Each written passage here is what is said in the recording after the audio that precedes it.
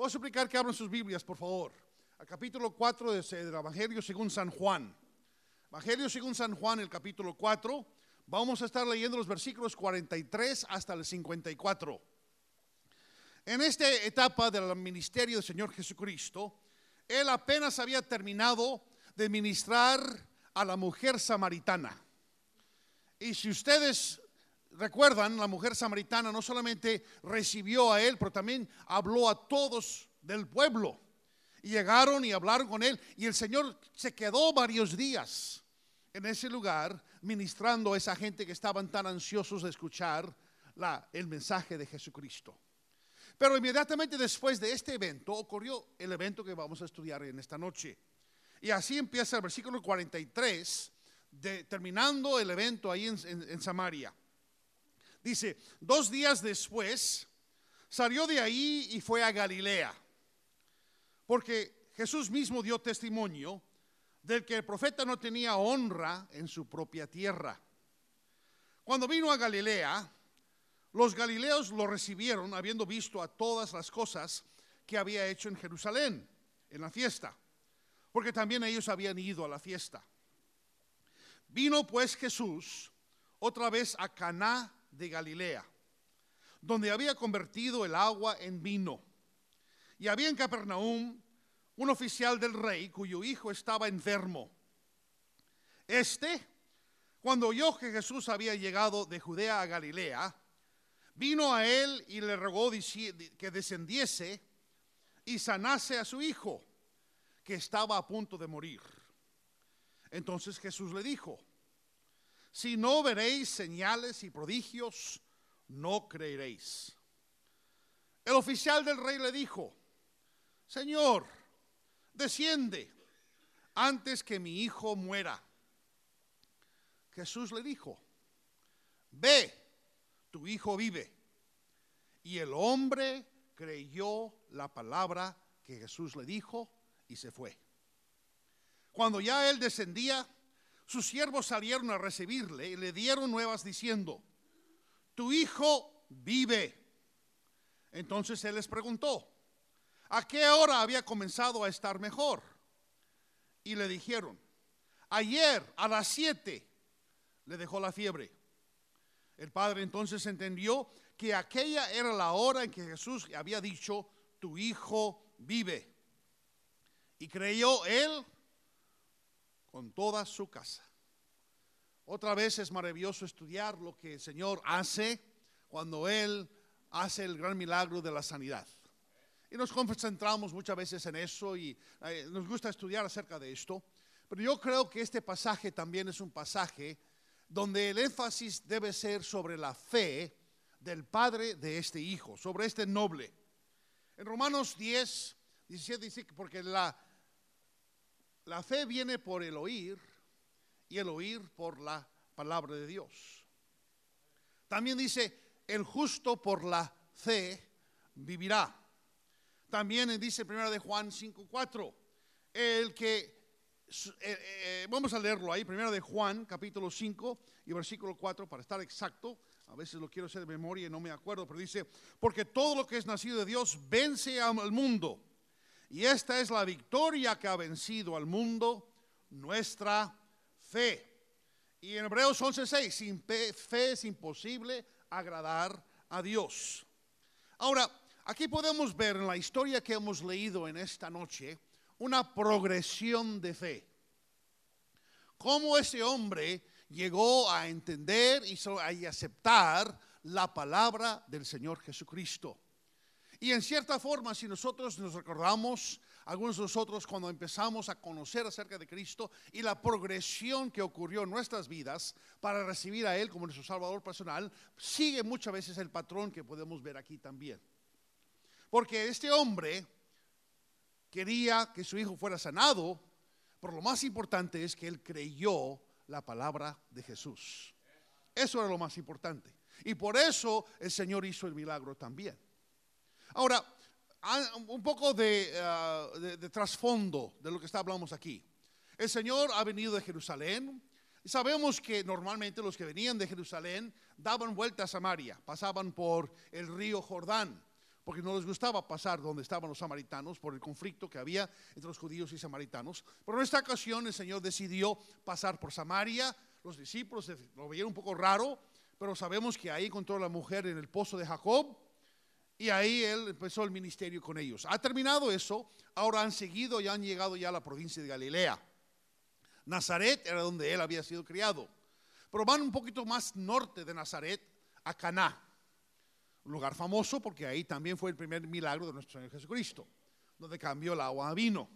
Y mientras él está ahí, llega este hombre que nos dice que es un noble, un hombre que aparentemente era uno que lo servía al rey Herodes. Recuerden que el rey Herodes, la provincia que a él le tocaba gobernar era Galilea. Entonces ahí eran sus súbditos, ahí era donde él gobernaba. Entonces este hombre probablemente era un hombre de cierta capacidad económica, siendo un noble del rey. Y probablemente le había hecho ya mucho esfuerzo para buscar a doctores y ayuda médica para su hijo. Había intentado lo que conocían en esos tiempos para atenderle, pero no había resultado. Dice la Biblia que estaba este niño a punto de morir. Y él desesperado escuchó. Y la primera cosa que debemos entender que pasó aquí, antes que él pudo llegar a Caná, él tuvo que haber escuchado quién era Jesús. Alguien le dijo, alguien le avisó acerca de este hombre que tenía la capacidad de sanar. Así que la fe viene por el oír. La primera cosa para que alguien pueda tener fe es oír. Él tuvo que oír que Cristo era un hombre, era un profeta, era alguien especial, pero también tenía la capacidad de sanar. Cuando nosotros salimos a testificar, a presentar el evangelio, lo estamos haciendo porque la gente tiene que oír quién es Cristo. Si no lo oyen, no pueden. Hace un rato estaba yo hablando aquí con el hermano Wynn y la situación de que en Latinoamérica, cuando estamos testificando, tenemos la ventaja que con la gente tiene cierto trasfondo ya católico y podemos decir entre comillas cristiano. No es tan difícil presentar el evangelio porque ya saben unas cosas de ello. Pero ¿qué tal si vas a países como África o la India, que ni han escuchado el nombre de Jesús, ni saben que existió tal hombre? Es mucho más difícil presentar el evangelio. Yo he ido a Tailandia varias veces y he trabajado con varios misioneros allá y me han dicho, aquí en Tailandia es mucho más difícil, porque aún la mentalidad es muy diferente.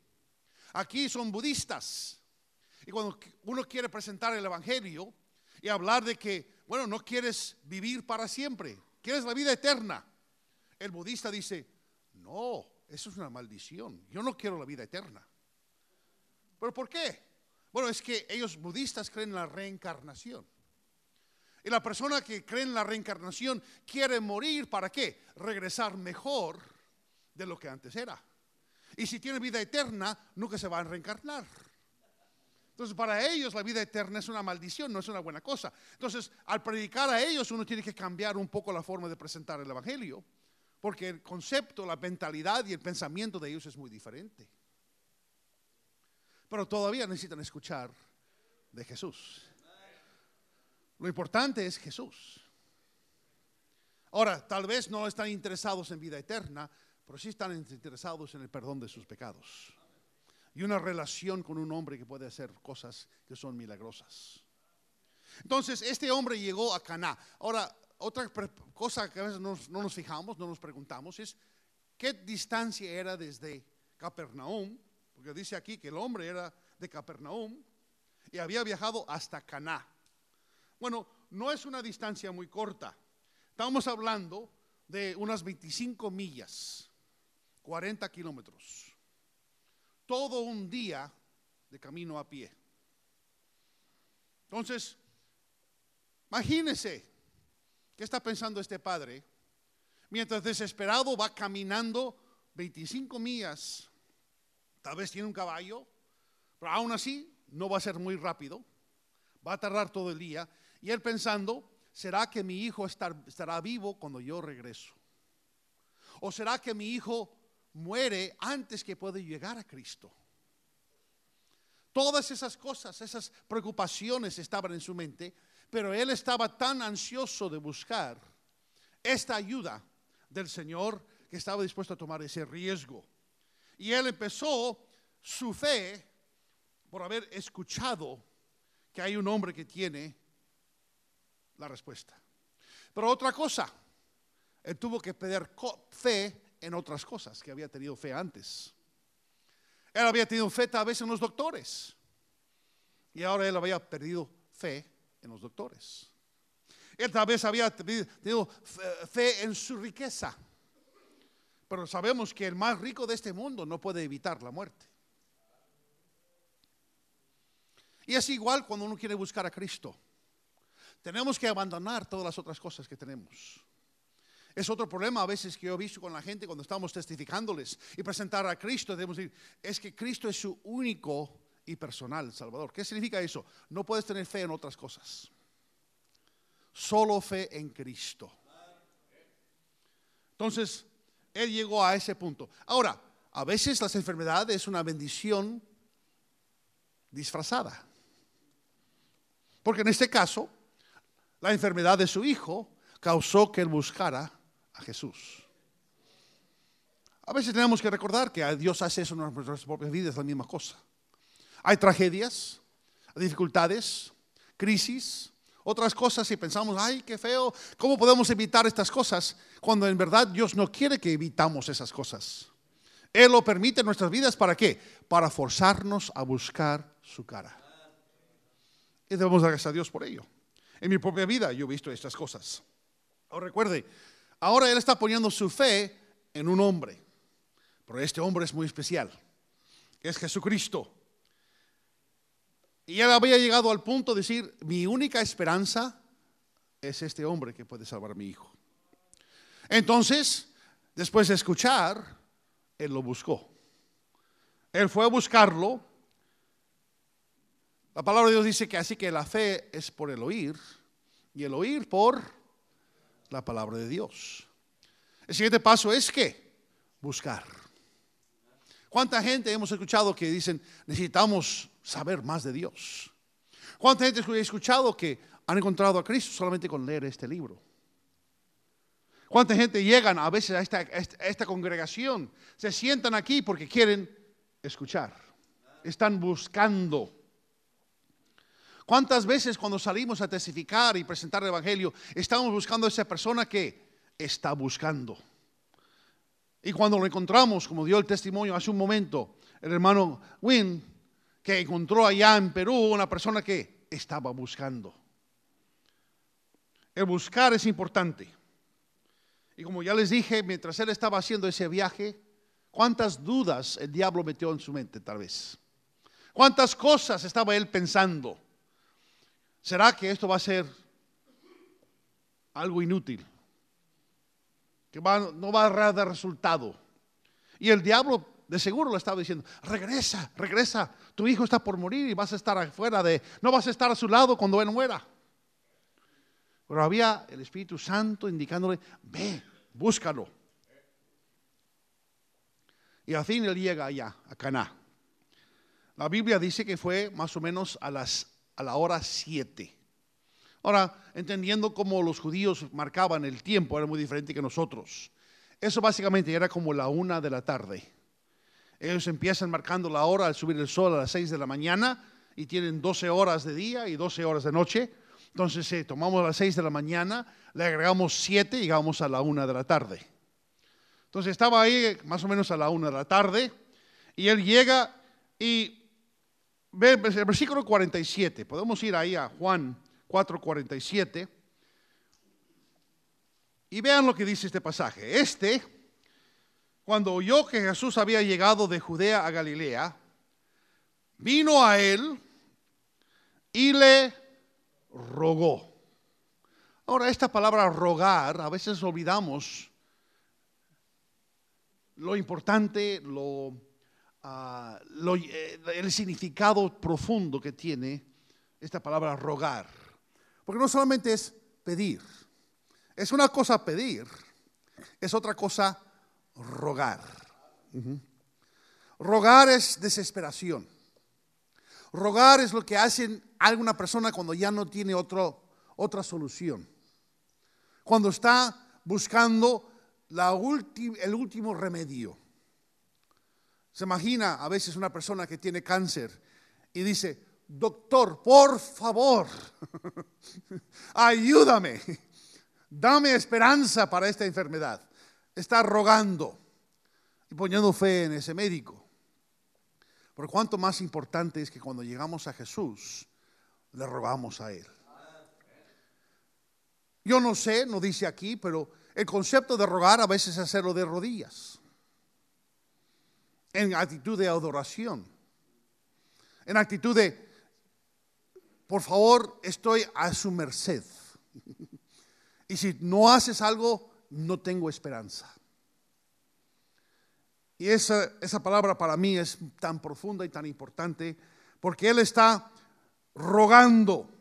Dice: si no lo haces, va a morir mi hijo. Estoy tan desesperado que ya no tengo otra opción.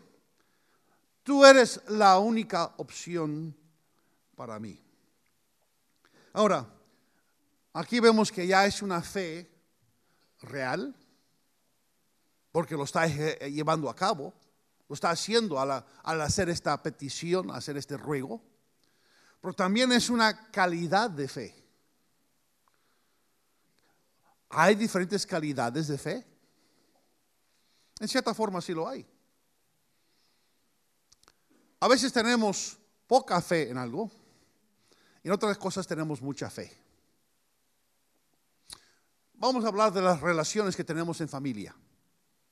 Un niño muy pequeño tiene mucha fe en sus padres. No ha experimentado problemas en su vida, ha tenido solamente pocos años, ellos han sido los que le han cuidado. Y puedes ver cuando están en una piscina, algo así, ahí está el papá y dice al niño: échate, te agarro. ¿Y qué hace el niño? Se tira. ¿Por qué? Porque tiene fe. ¿Pero qué pasa después de muchos años? Si tenemos experiencias, si vemos la naturaleza humana, y el joven de 17, 18 años, ¿qué actitud tiene a sus padres en ese momento ya? Tristemente ha perdido. La calidad de su fe ya no es igual. Pero ¿cuál es la calidad de fe que tenía este hombre con Jesucristo? Es una fe igual como ese niño pequeño que se entrega totalmente y dice: si no me agarras, me muero. Eso es lo precioso de la salvación que tenemos. Si Cristo no lo hace, no tengo nada. Es lo único que tengo. La salvación que yo tengo depende totalmente de mi Señor Jesucristo. No de mis obras, no del hecho que he sido un predicador toda mi vida. Nada de eso vale. Lo único que vale es lo que hizo el Señor Jesucristo por mí, porque me agarró, me sostuvo. Cuando yo llegué rogándole, dice: Señor, sálvame. Y este hombre está expresando esa misma fe total. Y el Señor respondió y dijo: bueno, si no tienen milagros, la gente no quiere creer. Pero después del versículo 50 dice: Jesús le dijo: ve, tu hijo vive. Y el hombre creyó la palabra que Jesús le dijo y se fue. Ahora, es una cosa decir que crees, pero decir: bueno, pero Señor, ven conmigo. Recuerde, la petición inicial del Señor fue: ven conmigo, Jesús, porque necesito que estés conmigo. Y el concepto de muchos es: si el Señor no estaba presente, no lo podía hacer. Ahora, hay otro evento en la Biblia, en el ministerio del Señor Jesucristo, donde un hombre también tuvo la fe de que el Señor Jesucristo podía sanar sin estar presente.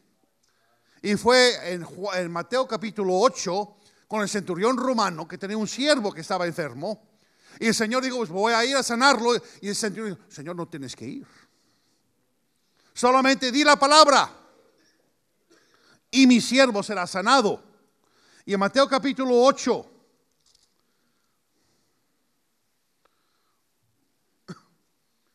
el versículo 10, el Señor responde a este centurión con una frase muy interesante. Dice: al oírlo Jesús se maravilló y dijo a los que le seguían: de cierto os digo que ni aun en Israel he hallado tanta fe. Ahora, si alguien debería haber tenido fe, eran los judíos. Desde su nacimiento habían sido enseñados acerca de las grandes hazañas de Jehová del Antiguo Testamento. Cruzaban el Mar Rojo, las hazañas con Abraham, con Isaac, Jacob, como los grandes reyes de Israel habían hecho grandes cosas, como David matando al gigante Goliat. Ellos sabían el poder de Dios. Si alguien debería haber tenido fe, eran los judíos. Pero aquí el Señor está diciendo a los judíos: mira, este gentil, un soldado romano gentil, tiene más fe que ustedes. Porque dice: no he hallado tanta fe en todo Israel. A veces los que ni han tenido experiencia de las cosas de Dios nos dan una vergüenza, porque yo fui criado en una familia cristiana. Mi bisabuelo fue pastor bautista. Yo soy cuarta generación de mi familia de ser predicador bautista. Doy gracias a Dios por ese legado. No conozco una vida que no sea dentro del cristianismo. Pero a veces yo he visto hermanos que no tienen nada de experiencia en las cosas de Dios, ya pasando años en su vida, ya adultos, ya grandes, y se entregan a Cristo, y me siento vergüenza porque ellos tienen más fe que yo. Se entregan totalmente al Señor.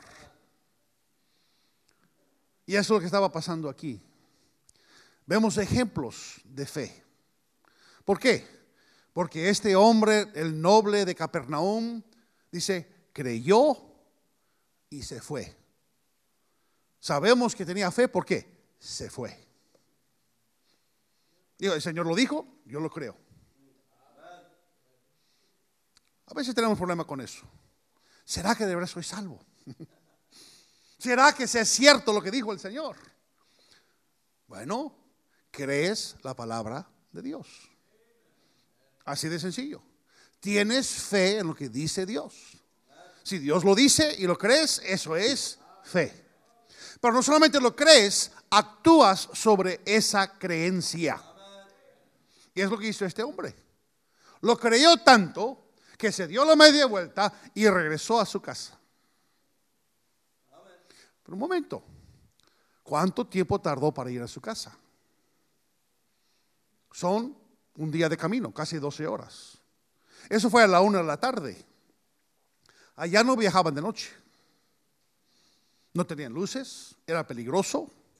Entonces él viajó mitad de camino, pasó la noche en algún lugar y empezó a seguir el camino el siguiente día. Y es cuando encontró a sus siervos que venían con el anuncio que su hijo estaba sanado. ¿Se imaginan esa noche que él pasó? Tenía tanta fe que estaba totalmente calmado y durmió bien. Si su fe en Cristo era tal, dijo, el Señor me lo prometió, yo lo creo. Se fue y se acostó sabiendo que era cierto. Así debe ser para nosotros. Si Cristo me lo prometió, ¿para qué estar ahí preocupado, pensando? Llegan los tiempos a solas, en soledad, tiempos cuando vamos a acostarnos, empezamos a pensar, y a veces ahí llega el diablo, empieza a molestar y empieza a decir cosas así. Pero yo ya creo que Cristo lo hizo. No tengo que preocuparme. Bueno, no lo has visto todavía. No importa, lo voy a ver un día. Este hombre no había visto todavía que su hijo estaba sanado, pero ella lo creía. Y sabía que lo va a ver. Y el siguiente día lo vio. ¿Cuánto más para nosotros? O básicamente lo que estaba diciendo, lo que puedo decir es esto: este hombre descansó en su fe. O sea, el cristiano que está totalmente confiado en las cosas que el Señor ha hecho para ellos puede descansar. O sea, ya no hay preocupaciones, no hay dudas. No hay la situación de que, ¿será que es cierto o no? No, sencillamente es, ¿lo sé es cierto? No lo he visto, pero yo sé que es cierto. ¿Será que dejó de orar? Si él creyó que su hijo estaba ya sanado, no tenía que seguir orando. Porque dice, mi hijo está sanado. Momento, ¿es malo dejar de orar? Si Dios ya contestó la oración, no tenemos que seguir orando.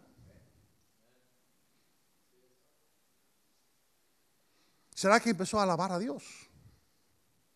Aún antes que él había recibido la noticia. Yo creo que podemos hacer eso también. Alabarle porque ya sabemos que es cierto, aunque no lo hemos visto todavía. Yo no he visto el cielo todavía, pero sé que es el lugar que Dios me ha prometido y sé que voy a llegar y estoy alabando a Dios porque como sería yo ya ahí, porque ya es una cosa segura para mí.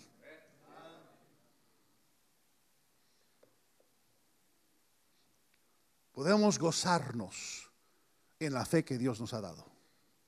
Esa fe nos da el consuelo cuando el incrédulo no tiene ese consuelo. Cuando llega la muerte. Hace unos meses, en agosto, murió mi mamá. Había servido a ella, al Señor, toda su vida.